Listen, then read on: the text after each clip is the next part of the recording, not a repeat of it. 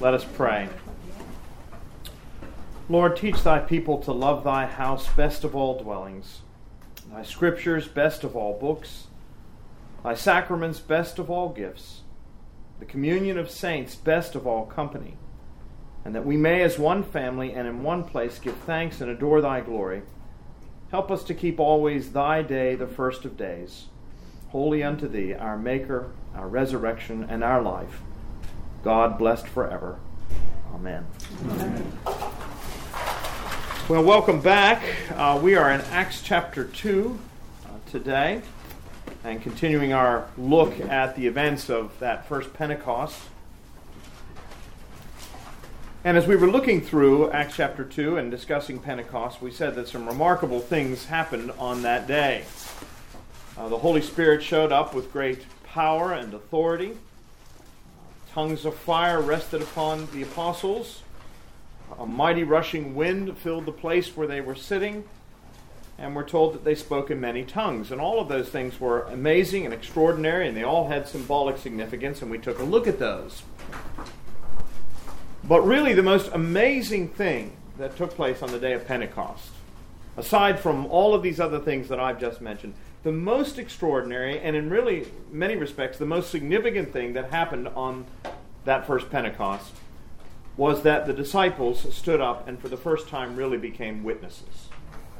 And remember, that's what this is all about.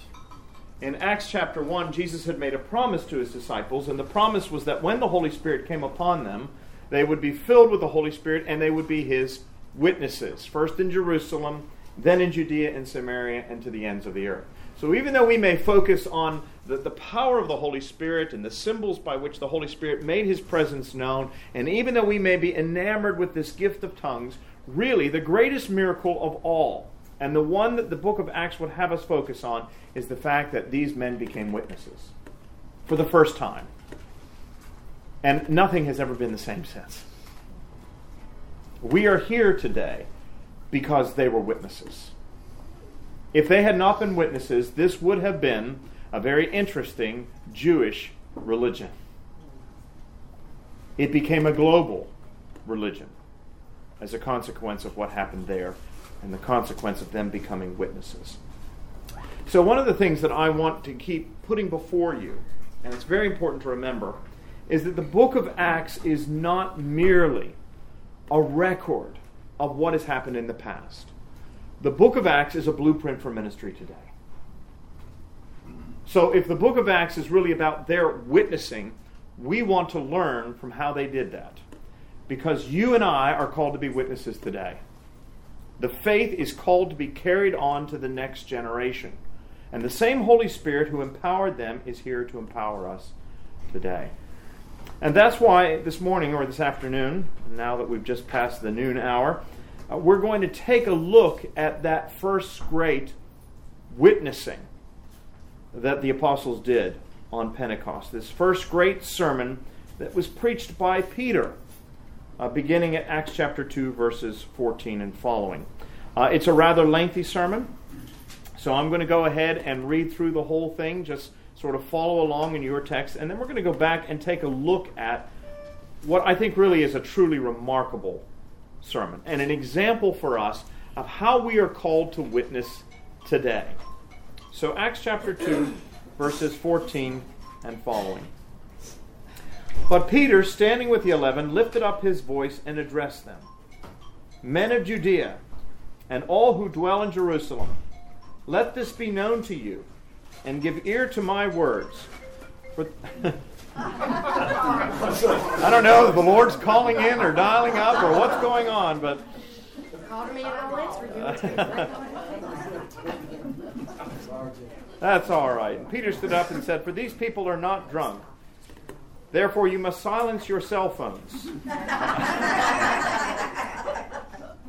Verse 15. "For these people are not drunk as you suppose, since it is only the third hour of the day. But this is what was uttered through the prophet Joel. And in the last days it shall be, God declares, that I will pour out my Spirit on all flesh. And your sons and your daughters shall prophesy, and your young men shall see visions, and your old men shall dream dreams. Even on my male servants and female servants In those days I will pour out my Spirit, and they shall prophesy. And I will show wonders in the heavens above, and signs on the earth below, blood and fire and vapor of smoke. The sun shall be turned to darkness, and the moon to blood, before the day of the Lord comes, the great and magnificent day. And it shall come to pass that everyone who calls upon the name of the Lord shall be saved. Men of Israel, hear these words.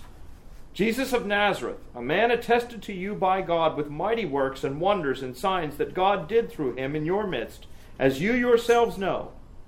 This Jesus, delivered up according to the definite plan and foreknowledge of God, you crucified and killed by the hands of lawless men. God raised him up, loosing the pangs of death, because it was not possible for him to be held by it. For David says concerning him, I saw the Lord always before me, for he is at my right hand that I may not be shaken. Therefore my heart was glad and my tongue rejoiced. My flesh also shall dwell in hope. For you will not abandon my soul to Hades, or let your Holy One see corruption. You have made known to me the paths of life. You will make me full of gladness with your presence. Brothers, I may say to you with confidence about the patriarch David that he both died and was buried, and his tomb is with us to this day. Being therefore a prophet, and knowing that God had sworn with an oath to him that he would set one of his descendants on his throne, he foresaw and spoke about the resurrection of the Christ, that he was not abandoned to Hades, nor did his flesh see corruption. This Jesus God raised up, and of that we are all witnesses.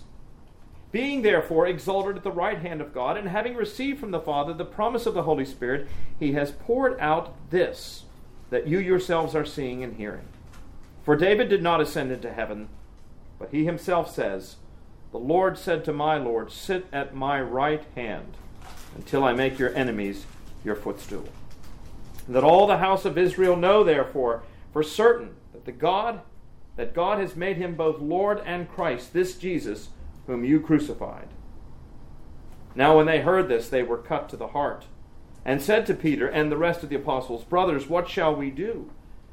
And Peter said to them, repent and be baptized, every one of you, in the name of Jesus Christ for the forgiveness of your sins, and you will receive the gift of the Holy Spirit.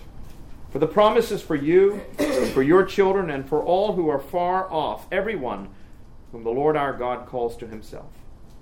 And with many other words he bore witness and continued to exhort them, saying, save yourselves from this crooked generation. So those who received his word were baptized, and there were added that day about 3,000 souls. I said to you the last time we met, this has got to be one of the most extraordinary sermons ever preached. We're getting the Reader's Digest condensed version here, obviously, because Luke is very clear. With many other words, he exhorted them. So all we're getting here are the highlights.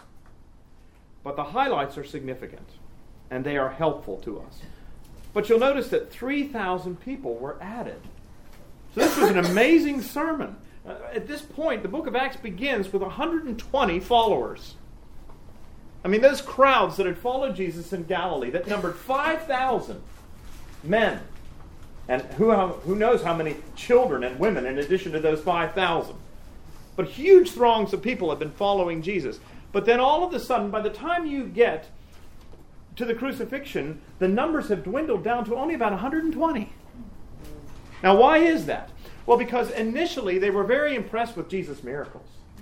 Oh, they loved the fact that he could take 5 loaves of bread and 2 small fish and become an automatic S&S cafeteria. They loved that.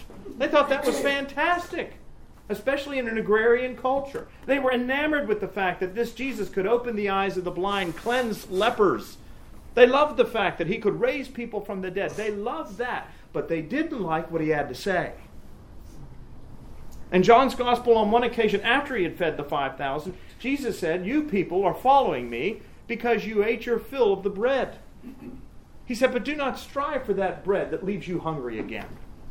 I am the true bread which came down from heaven. Whoever feeds on me will never be hungry. Whoever believes in me will never thirst. That's the kind of sustenance that you ought to be seeking. And you know what the text says?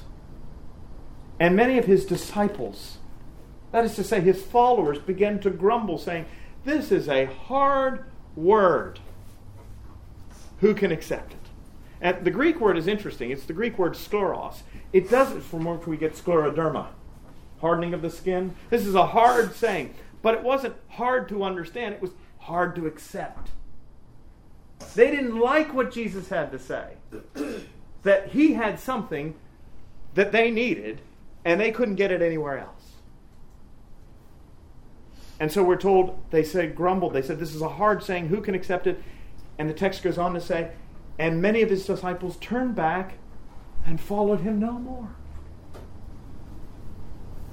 So by the time you get, after that first Palm Sunday, by the time you get to the crucifixion, those huge crowds have dwindled down to 120 people. 120 stalwarts.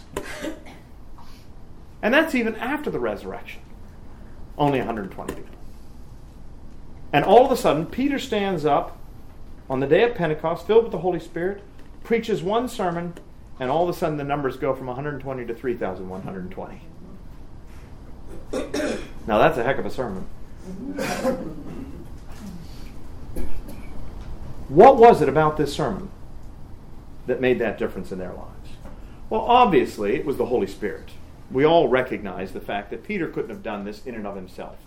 The only time Peter ever said anything, as I've said to you before, was so he could insert his other foot. He was always making mistakes, saying things that he didn't know what he was saying. So we all recognize it couldn't have been Peter by himself. It was obviously the Holy Spirit. But the Holy Spirit works through people. He works through agents. He works through individuals. If the Holy Spirit wanted, he could have just convicted their hearts without speaking a word. But that's not how God works. God works through individuals. And he worked through Peter and through the words that Peter spoke. And it changed the world. Now, I'm telling you all of that because I want you to understand you are called to be a witness. You are called to bear testimony to Jesus Christ. You are not expected to do that in and of your own power or strength. You're to do it by the power of the Holy Spirit, but you are expected to do it. Jesus' final words to his disciples were what?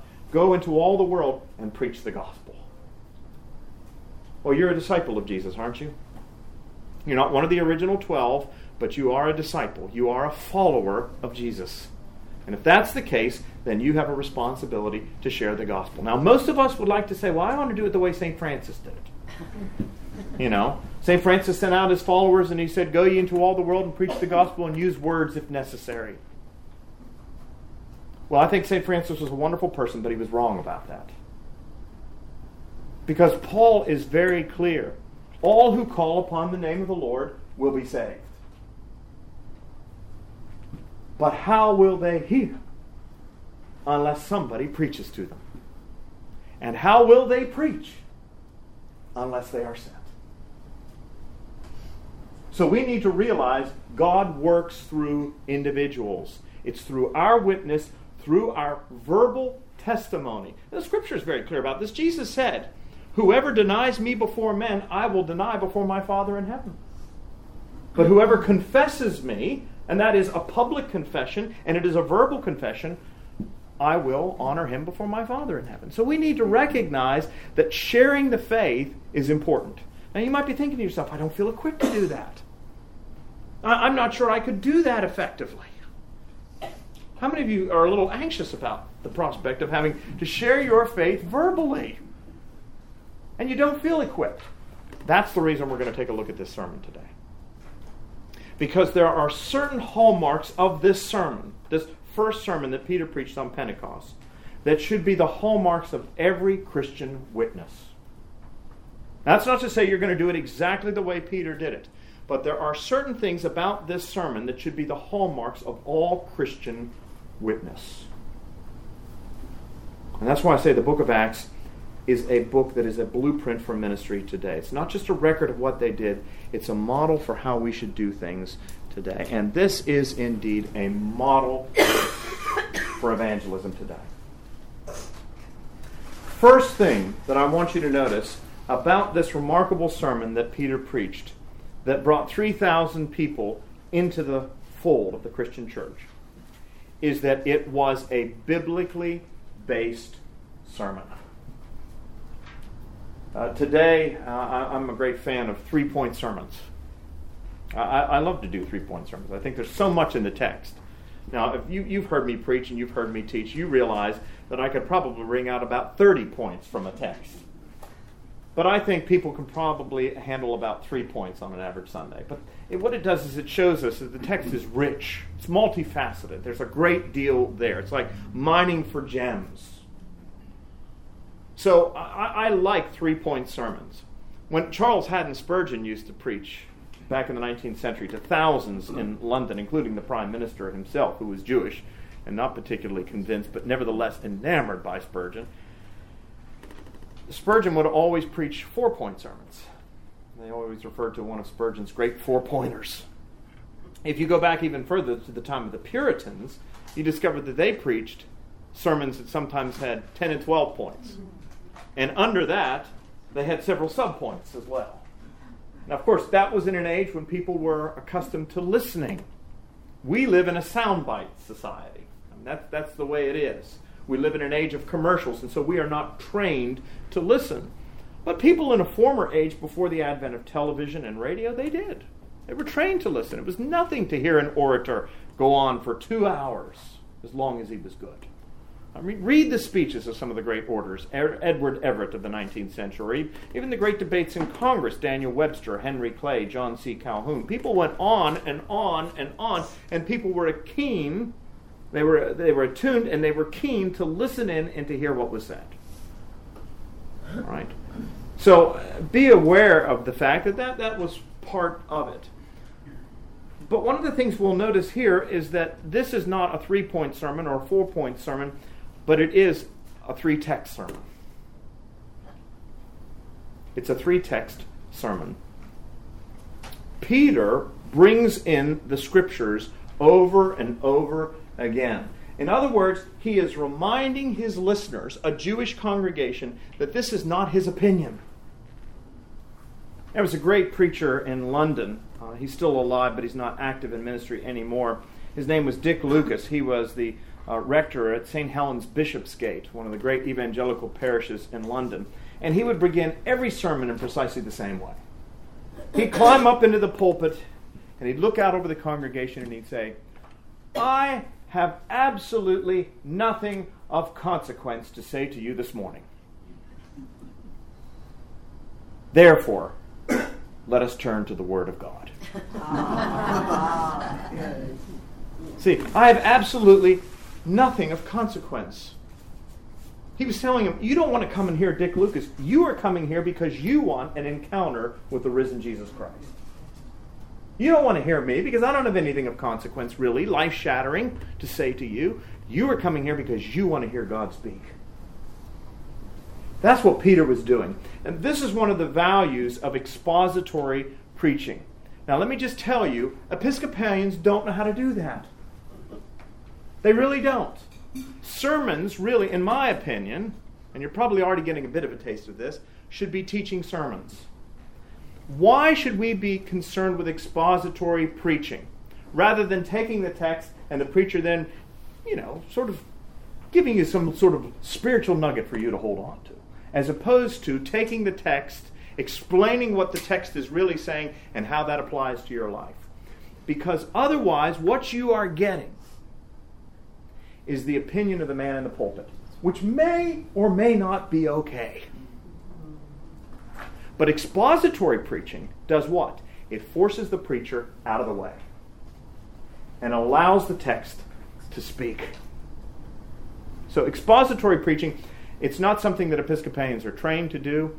The Reformed tradition does a much better job of it. But it's taking the text apart, not murdering it in order to dissect it. I'm not suggesting that.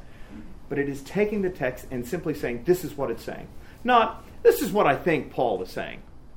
Listen, I go to a church and somebody says, I think what Paul is really saying is, I don't care. I really don't care what you think Paul is saying. What I want to know is, what is Paul saying?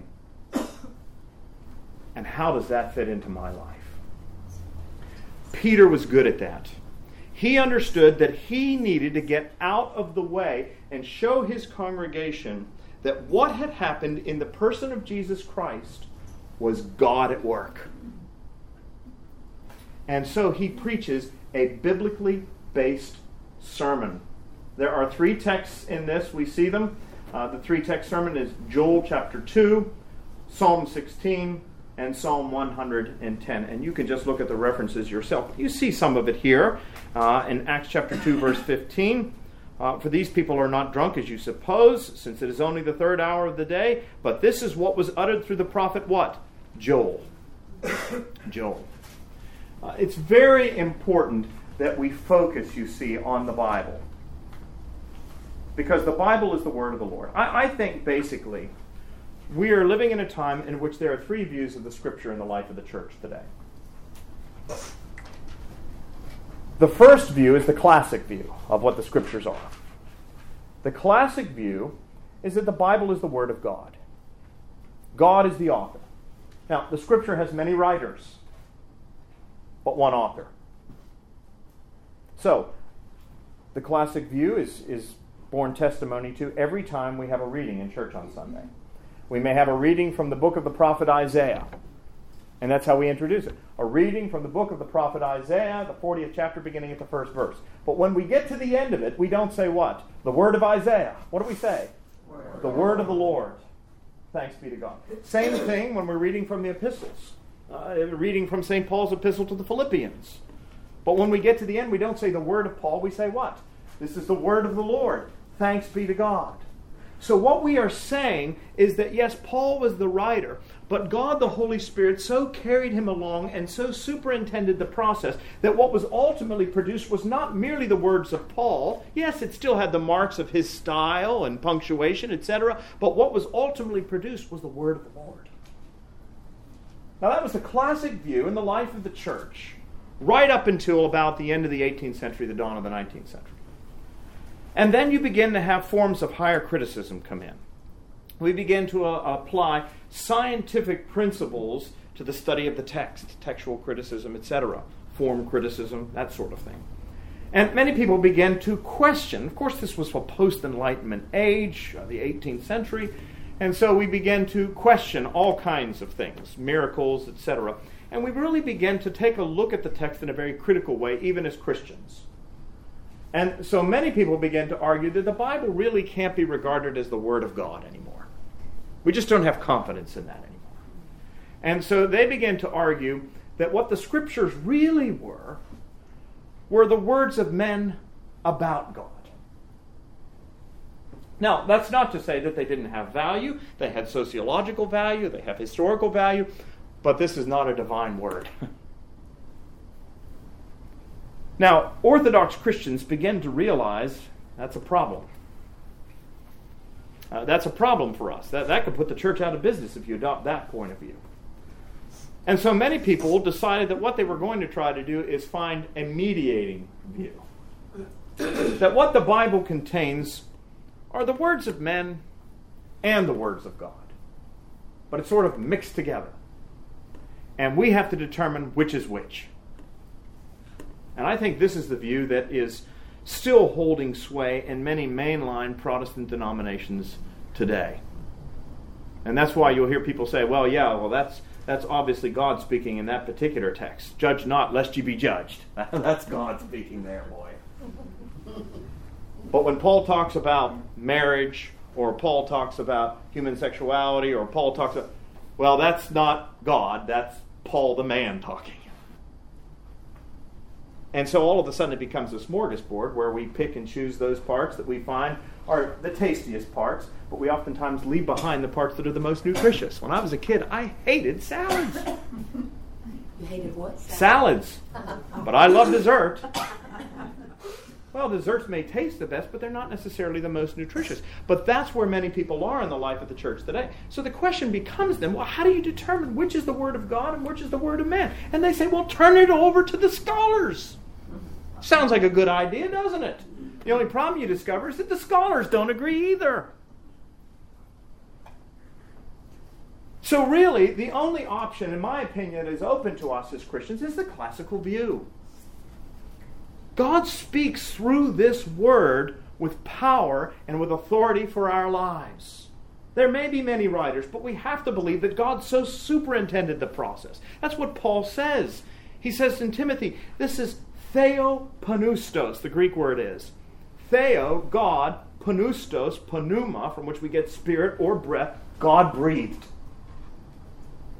That the word of the Lord is God breathed. This is God speaking to us.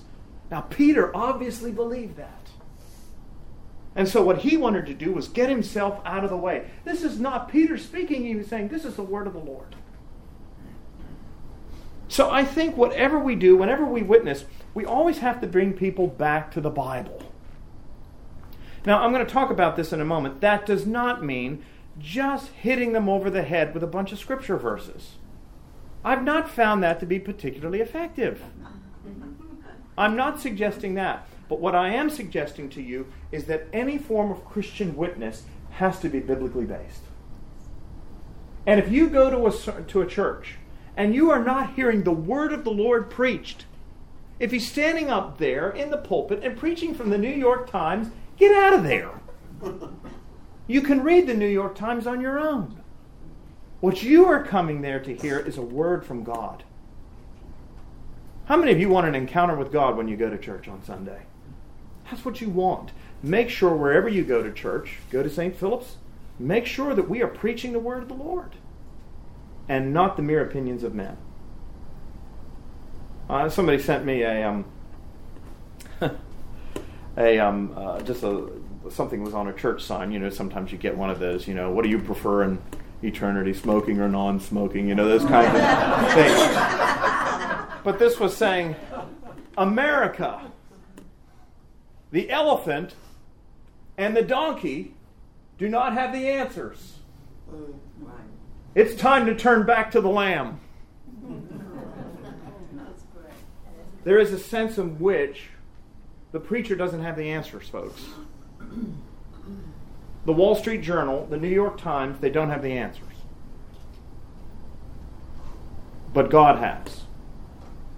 John Wesley said, I want to know one thing. I want to know the way to heaven. I want to know how to land safe on that happy shore. And he said, thanks be to God, he has written it down in a book.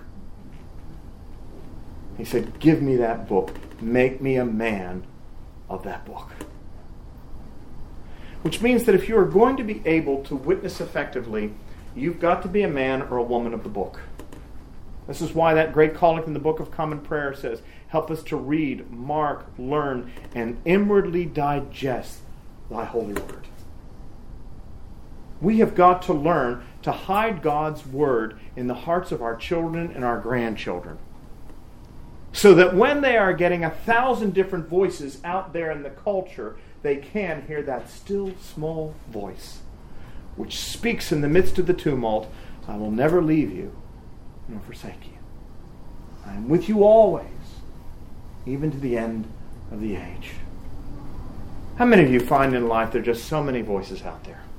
So much noise, so much static, fills you with fear and anxiety, and you're longing to hear that word of the Lord. Sometimes God does speak through the words of the preacher, for which I'm truly grateful. God sometimes speaks through the words of the music. Some of you I know. There are certain hymns that I start to sing them and I just well up. Singing is a kind of exalted prayer. But while God can speak through other people and through music, he doesn't promise to do that. What he promises to do in the book of Isaiah is to speak through his word. His word never comes back empty. So if you're going to be an effective witness for Jesus Christ, you need to be men and women of the book.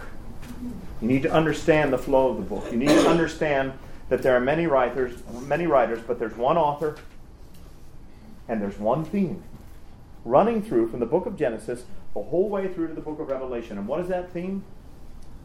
The saving acts of Jesus Christ.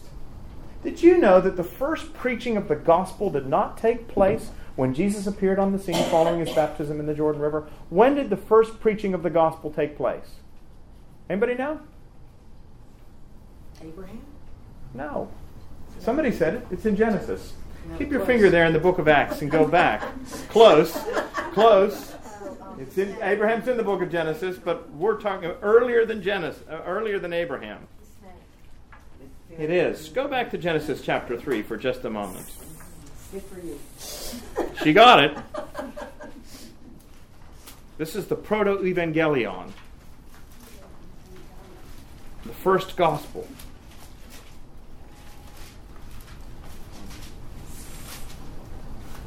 Genesis chapter 3, verse 8. And they heard the sound of the Lord God walking in the garden in the cool of the day, and the man and his wife hid themselves from the presence of the Lord among the trees of the garden. This is after they've eaten of the tree. But the Lord God called to the man and said to him, "Where are you?" And he said, "I heard the sound of you in the garden, and I was afraid, because I was naked, and I hid myself." And he said, "Who told you you were naked? Have you eaten of the tree of which I commanded you not to eat?" And the man said, "The woman whom you gave with me, she gave me fruit of the tree, and I ate." And then the Lord God said to the woman, "What is it that you have done?" And the woman said, "The serpent deceived me." There's so much to say about this text, but one of the first things that you see as a consequence of sin is the blame game. God calls Adam and he says, "What have you done?" And the first thing Adam does is he doesn't, no pun intended, man up. He says what? He blames somebody else. I'm not responsible for my own actions. I'm not responsible for what I've done. I'm messed up because my parents messed me up. Whatever it is. The woman. Now, we laugh about that because we say, that's typical of a man. Blame the woman. But actually, that's not who he's blaming. He's blaming God. He's saying, the woman you gave me, I'm not responsible. And so the next thing that happens is what? He says to the woman, "What have you done?" And she said, "I didn't do it. The serpent did it." And I always like to say, and God says to the serpent, "What have you done?" And the serpent didn't have a leg to stand on. That's what they say. Genesis chapter 3, verse 14. And the Lord God said to the serpent, "Because you have done this, cursed are you above all livestock and above all the beasts of the field, and on your belly you shall go, and dust you shall eat all the days of your life. I will put enmity between you and the woman, and between your offspring and her offspring. He shall bruise your head, and you shall bruise his heel." Some translations say, "He shall crush your head." Now, the seed of the woman shall crush the head of the serpent. When does that happen? It happens on Calvary, that's right. Where Jesus Christ, the seed of the woman, mounts the arms of the cross, and by his atoning death, his sacrifice of himself, crushes the power of the serpent and destroys death forever. So the story of Jesus is proclaimed right back here at the beginning. That's how we need to understand the Scriptures, not just spouting off biblical verses, but understanding the theme, the flow, the message of the Scriptures. This is the great story, and all of our little stories are just chapters in it. And so that's how we need to understand it. So a model for evangelism is to understand what God is doing in history.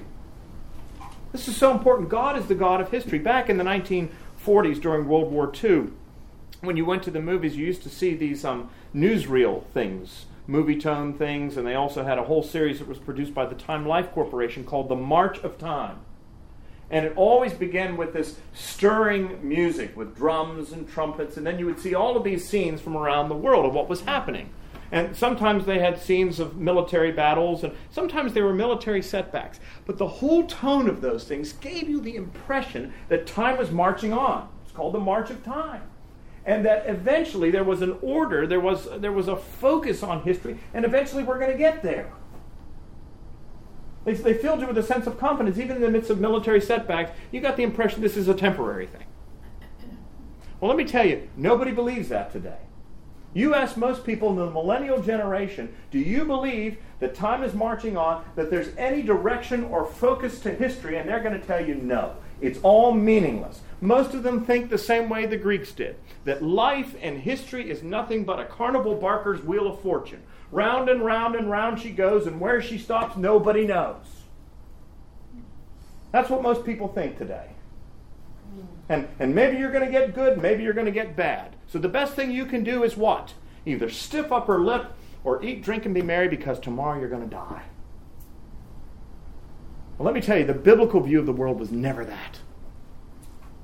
This is not a riderless chariot. God is in control. He is in charge. History is marching. I've always said that history, if you want to picture history, history is like the 1812 overture.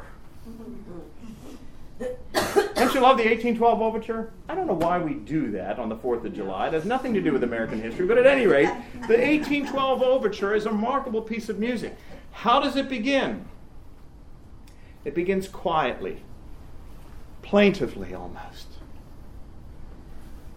That's how the Bible begins. And the earth was formless and void, and darkness covered the face of the deep, and God said, "Let there be light." And what you discover happening in the 1812 overture is it starts off quiet, but it begins to build, doesn't it? And if you know the story, it's the story, Tchaikovsky wrote that, it's the story of what? Napoleon's invasion of Russia. He's going to Moscow. He's going to take the imperial capital. And so the piece begins quietly, but it builds, and it builds towards this great climax. And if you've ever heard it done live, as I've heard it done live by the Maryland Symphony Orchestra, they actually have the National Guard come out with cannons. And the cannons are firing off, and you can hear church bells sounding the tocsin, and you can feel it. You can get the drama of it all. And Napoleon is turned back. And you think that's the end of the story. You think that's the end of the piece, because it gets quiet again. But you realize it's only building toward a grand and glorious finale. The climax is in the middle, but there's a finale to come. And all of a sudden, the cannons are being fired again, but not in hostility. They're being fired in salute. And you hear the church bells ringing, but not the alarm, but the pealing with victory. And then you can hear the Marseillaise, but it's passing away, and you can hear God Save the Tsar. And it's just a marvelous piece of music, and everybody's on their feet, and everybody's cheering. Let me tell you, that's what history's all about. That's the story of what God is doing in and through history. It starts off quiet and plaintive, but it builds toward a grand and glorious climax. And what's the climax? And the Word became flesh and dwelled among us, and we beheld His glory. And you say, my goodness, He mounted the arms of the cross. He rose again. He's ascended into heaven. That's the end of the story. That's what you think in the 1812. It's not. We're coming to a grand finale. And that one who was born in great humility will come back again. But not as He did in great humility, but with power and glory. And every eye shall now behold Him. How does the hymn say? Robed in dreadful majesty. Those who set it not and sold Him, pierced and nailed Him to the tree.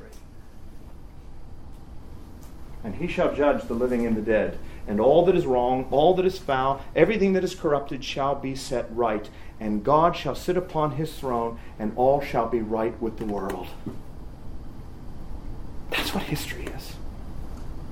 And let me tell you, we are living in a culture and in a day when people are desperate for that kind of good news. Are you able to share that message with them? Because that's what Peter was doing. That made him an effective witness, folks. That's what we are called to do as Christian people.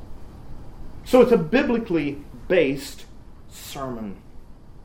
Understand what the theme of the Bible is. Doesn't mean you have to know every single verse. It doesn't mean you have to memorize the book of Psalms. I've known many people who are very effective at memorizing the Bible, but they really don't understand the Bible. So understand what it is. Read it, mark it, learn it, and really digest it. Second thing you'll notice about Peter's great sermon on Pentecost is that it was a Christ-centered sermon. This whole sermon is about who?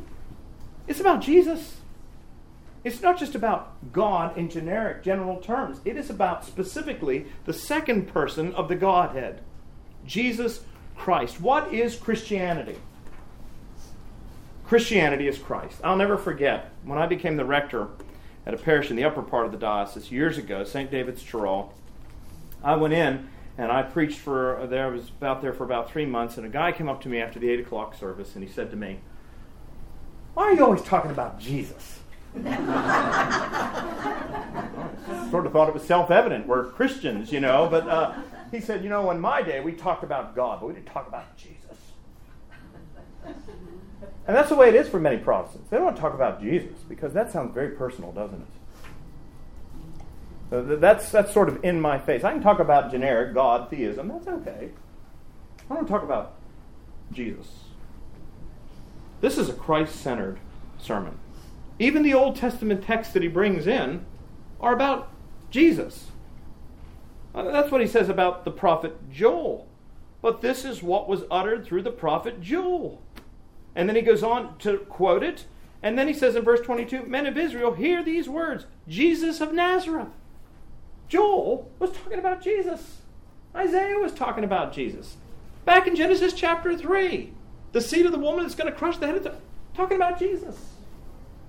In our witness, our purpose is to bring people into fellowship with God through the person of Jesus Christ. That is what Christianity is. Christianity is not a religion.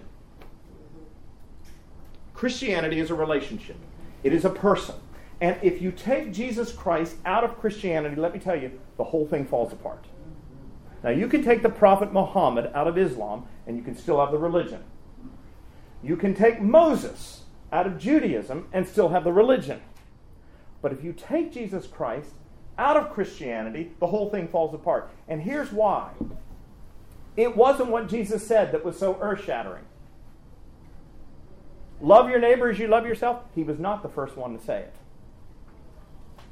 It's not what Jesus said, it's what he did that made all of the difference. And so if you remove Jesus Christ from Christianity, you end up with a picture frame with no image. You end up, John Stott said, a casket without a jewel. So we need to understand that Jesus is Christianity. If you want to meet God, the only way you do that is in the person of Jesus Christ. The Word became flesh. Keep your finger there in Acts for just a moment and turn to John chapter 1. I know we're all over the place, but I get a little fired up. It just sort of happens to me. But go to John chapter 1. In the beginning was the Word, and the Word was with God, and the Word was God. He was in the beginning with God. All things were made through him, and without him was not anything made that was made. In him was life, and that life was the light of men. Verse 14, and the Word became flesh and dwelt among us. Now it's very interesting, the language that John employs here in John chapter 1. He says, in the beginning was the Word. The Greek word is logos. Now, what's fascinating here is that John is employing Greek philosophical language to describe Jesus. The word logos was first coined really by an early philosopher by the name of Heraclides. And he was the fellow who said that the universe is in a constant state of flux. He was the one that said if you step into a river and step out of it and step back into it, it's not the same river. It has changed. And what's interesting is we know that from physics and from chemistry today. The air that you breathe and exhale, it's not the same breath. It is altered chemically. You never breathe the same air twice, ever. So one of his disciples asked him a question. They said, well, if the world is in a constant state of flux, where everything is always changing, nothing remains the same, why is there order in the universe? And his response was, there is a logos. There is a word that orders all things. Now, what John is doing is he is taking that Greek philosophical idea and he's saying what you call that word is actually God. That's what he's saying. God is the one who brings order out of chaos. God is the one who brings order even in the midst of change. In the beginning was that Word, and that Word was with God, and that Word was God. Now, at that point, everybody's tracking with him and saying, okay, I got that. I got it. But then comes this earth-shattering revelation in verse 14, and that Word became flesh. The Greek word is sarx, flesh. What's flesh? It's what you got up with this morning. It's what some of you shaved this morning. Flesh. The creator of the heavens and the earth became flesh and dwelled among us, and we have beheld his glory. Some of us slept by his side. Some of us broke bread with him. Some of us walked with him to Jerusalem. We watched him reach out and touch the leper. We watched him open the eyes of the blind. It's not some abstract concept of a God who is distant and aloof and removed from human suffering and pain. He is one who has come down into our suffering, into our mess, and we have seen and held him. That's what Christianity is, folks. It is real. It is tangible. That's what it's all about. And that is what the focus is on. If you're ever going to bring somebody into a relationship with God, you've got to bring them into a relationship with Jesus Christ. You've got to introduce them to him. And it is a deeply personal, but it is not a private matter. So many times I hear people say, well, my religion's a very personal matter. True enough. But it isn't private. Jesus said, go and make disciples of all men. So we have got to bring them into relationship with Jesus Christ. When we say bring them into relationship with Jesus Christ, what do we mean by that? Because many people have different ideas about Christ out there. Many people say Jesus is a great moral exemplar. You'll notice that in the midst of this sermon, going now back to the book of Acts, one of the things that you'll notice is that he talks about Jesus, but he talks specifically about these things with Jesus. First thing Peter does is he references Jesus' earthly ministry. Look at verse 22. Men of Israel, hear these words. Jesus, what? Of Nazareth. You know him. You even know where he comes from. Nazareth. A man attested to you by God with mighty works and wonders and signs that God did through him in your midst. So he reminds us that Jesus was a real man. He walked among us. He did real things. It's important to remind people today of that. Richard Dawkins made a huge mistake a few years back in saying there's no historical evidence whatsoever for the person of Jesus of Nazareth. Well, he got slammed left and right, even by the most liberal of people. Because the historical evidence for the existence of Jesus of Nazareth is overwhelming. And not just in Christian sources, but in secular sources as well. Roman sources, Jewish sources. So we need to remind people that the Christian faith is not pie in the sky. This is not something that we would like to be true. This is not credulity. The Christian faith is an historical faith. And that's exactly what Peter was doing. He was reminding them that Jesus was a real person. We need to remind people in this age that Jesus is a real person. He's an historical figure, and we can show you where that's a fact. Second thing that he immediately goes to is he talks about his ministry. He also talks about his death. His atoning death. Verse 23. This Jesus delivered up according to the definite plan and foreknowledge of God. When does the Bible say that Jesus was crucified? There are two answers to this. It's a bit of a trick question. When was Jesus crucified? Well, sometime around the year 33 AD. I mean, that's one answer. I mean, okay? I said it's a kind of a trick question. 33 AD. Sometime in that time frame, Jesus was crucified under the order of Pontius Pilate. We know that Pontius Pilate was a real person.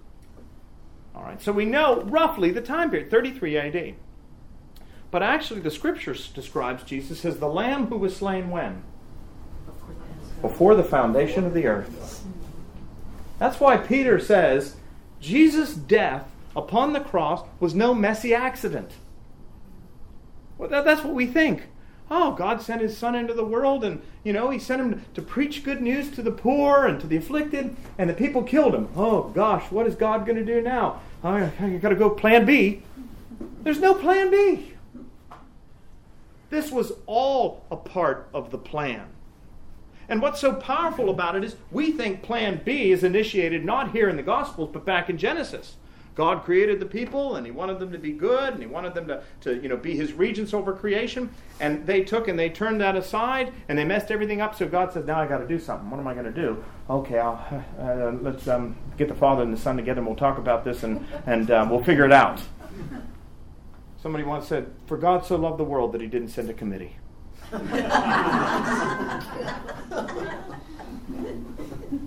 The Scripture says Jesus was sacrificed before the foundation of the earth. Now I want you to think about that for a minute. That means that God knew, even before He created mankind, what we were going to do. And He could have very easily said, let's just not do that. But He didn't. Even before we had sinned, He had set in motion the means by which we would be redeemed from it. Now that's love. That's love of the nth degree. So even before Adam and Eve ate of the fruit, whatever it was, God had in mind the means by which He would redeem them from the curse. At great personal cost to Himself. Revelation 13:8. Before the foundations of the earth were laid, the Lamb was sacrificed.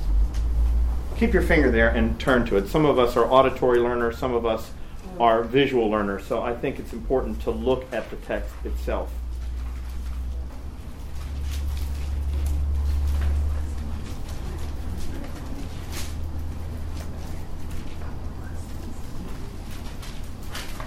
Revelation 13:8. And all who dwell on the earth will worship it, everyone whose name has not been written before the foundation of the world in the book of life of the Lamb who was slain.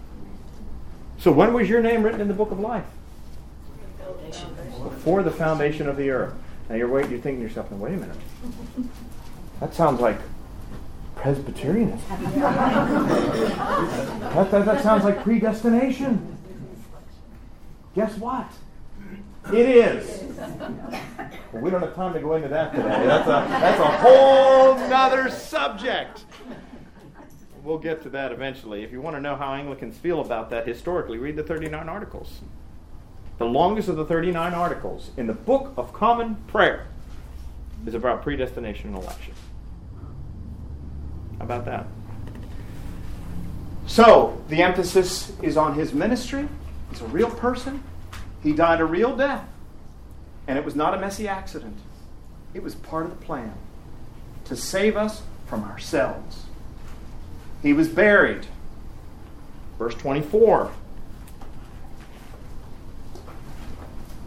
And God raised Him up.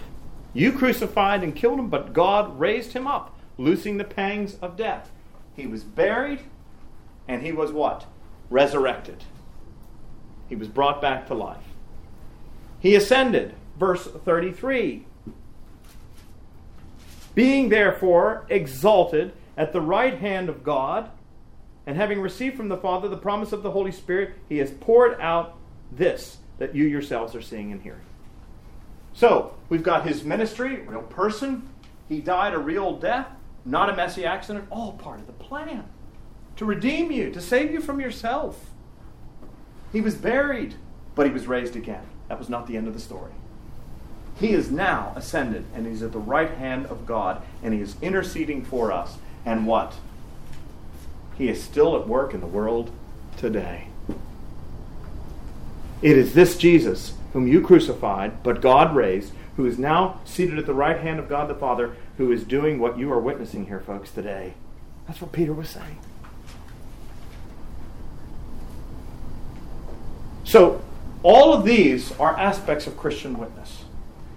You've got to be a people who understand the grand story. You've got to understand how the pieces fit together. You've got to understand that it's really about Jesus. It's about bringing people into relationship with Him. But if you're going to do that, it can't be their own idea of Jesus. And somebody once said, God made us in His own image, and ever since we have been trying to return the favor.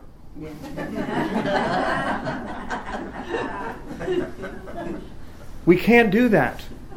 It's not your idea of Jesus. My own personal Jesus. Who cares about that? I don't like your personal Jesus, quite frankly. It's who Jesus is. And in order to do that, you need to talk about His ministry, His death, His resurrection, His ascension, His present ministry in the world today. And He wants to have a personal relationship with you. He wants to have a relationship with you. This isn't about religion. This is about relationship.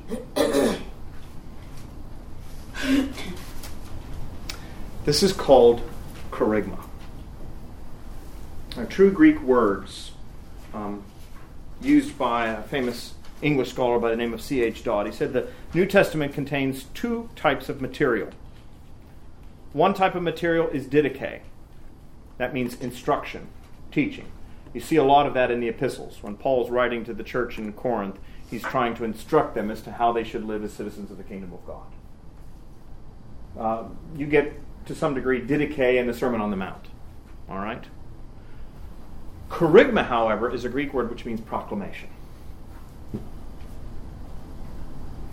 And in the New Testament, anytime you have a sermon, whether it's preached by Peter or Paul or whoever, it's always kerygma. It's a proclamation of what? What we call in the prayer book the mystery of faith. Christ has died. Christ is risen. Christ will come again. That's kerygma. That's the proclamation. And that's what we're aiming for. When you're doing evangelism, you want to keep that in mind. Christ has died. Christ is risen. Christ will come again. It's the proclamation of what Jesus has done. And you'll see this oftentimes with me in church on Sunday. I love to teach. I love to preach. Teaching, this is where I can take it and really unpack it. But on Sunday, you'll find that most of the time, my sermons are aimed at lifting up Jesus Christ. You know why? Because it's the Lord's Day. Isn't that what we say? It's the Lord's Day. Now, one of the hallmarks of my ministry will be a strong teaching ministry. Because teaching equips the saints for the work of ministry. Now, some people want to go to Sunday to get their batteries recharged. And I understand that. But that's not why you go to church. Now, it may be why you go to church, but it's not why you should go to church. Because church is not about us. We're there to do what? Worship. What does the word worship mean? It comes from the Old English. It means worth-ship. It means to apply worth or value to someone or to something. Which means it's God's party. We tend to think that we're the audience and those guys up there in the front are the actors, and we hope they're doing a pretty good job. But the reason why we're liturgical is because liturgy means the work of the people. God is the audience. We're the actors. We're there for His glory, for His benefit. Now, the other 6 days of the week, we have these Bible studies and classes so that we're equipped. But Sunday is God's day, the Lord's day. And so we lift up what He has done and what He continues to do in and through the lives of His people.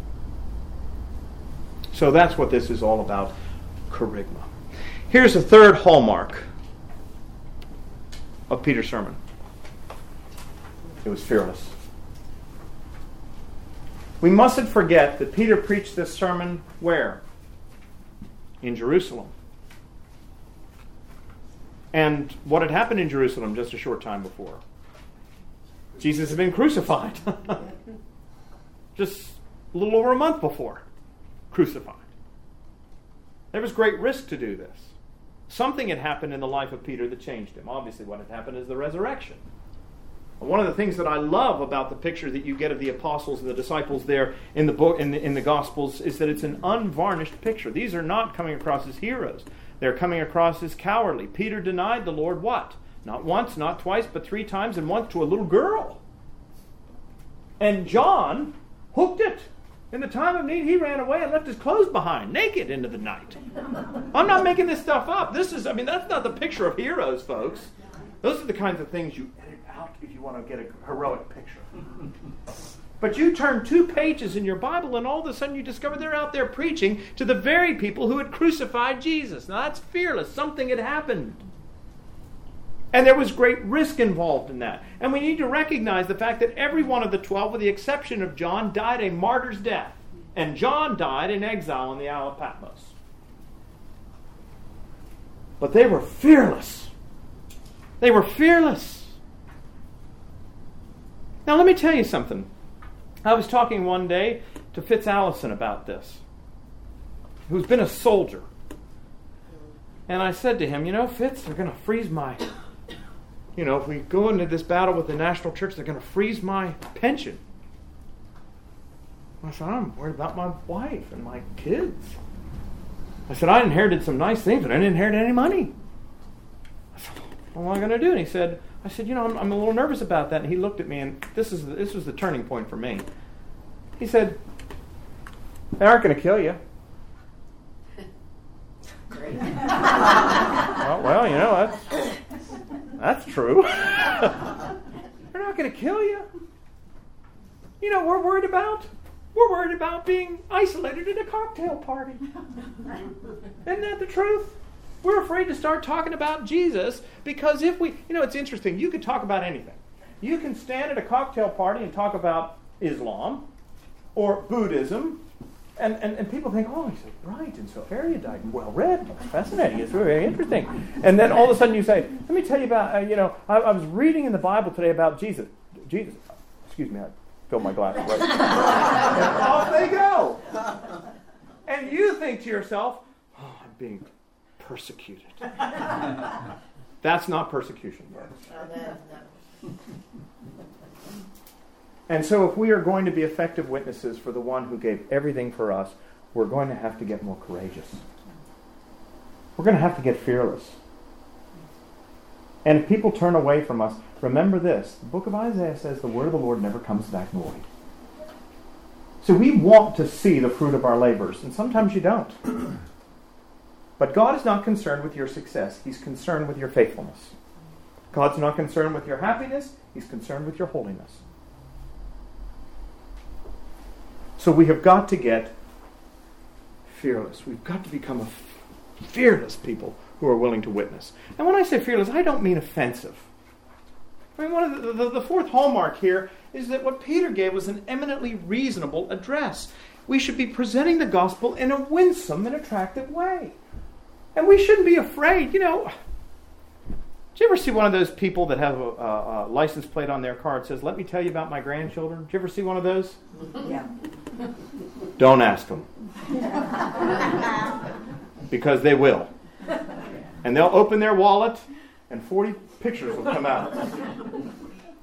They are not afraid of you being offended. We're not afraid to talk about our grandchildren, are we? Oh, the Naval Academy. He's at Harvard or wherever he is. He's doing great, or she married, this, that, or the other thing. Or well, we could talk about those things. But we're afraid of offending anybody by talking about Jesus. Why is that? We should be able to do it, but in a winsome and attractive way. Let me tell you about what's changed my life. I hope you see that when I teach, this isn't, now you all just open your Bibles. We're going to look at this in a serious manner. No, this is the most wonderful message in the world. And it can be presented in a winsome, attractive way because it's a winsome and attractive message. But it is a reasonable address. Peter's taken them all through all of this, and then he gets to the end, and he says, now what are you going to do about it? In business, the language would be, he goes for the sale. He always goes for the sale. He was saying, Here's the situation. Let me walk you through it. You know Jesus. He was a real person. Many of you saw him. He did amazing things. Many of you saw them. Some of your own Pharisees have acknowledged that. Nicodemus said, we know that you're a man come from God because no one could do the things that you were doing. You know he was crucified. You know he was killed.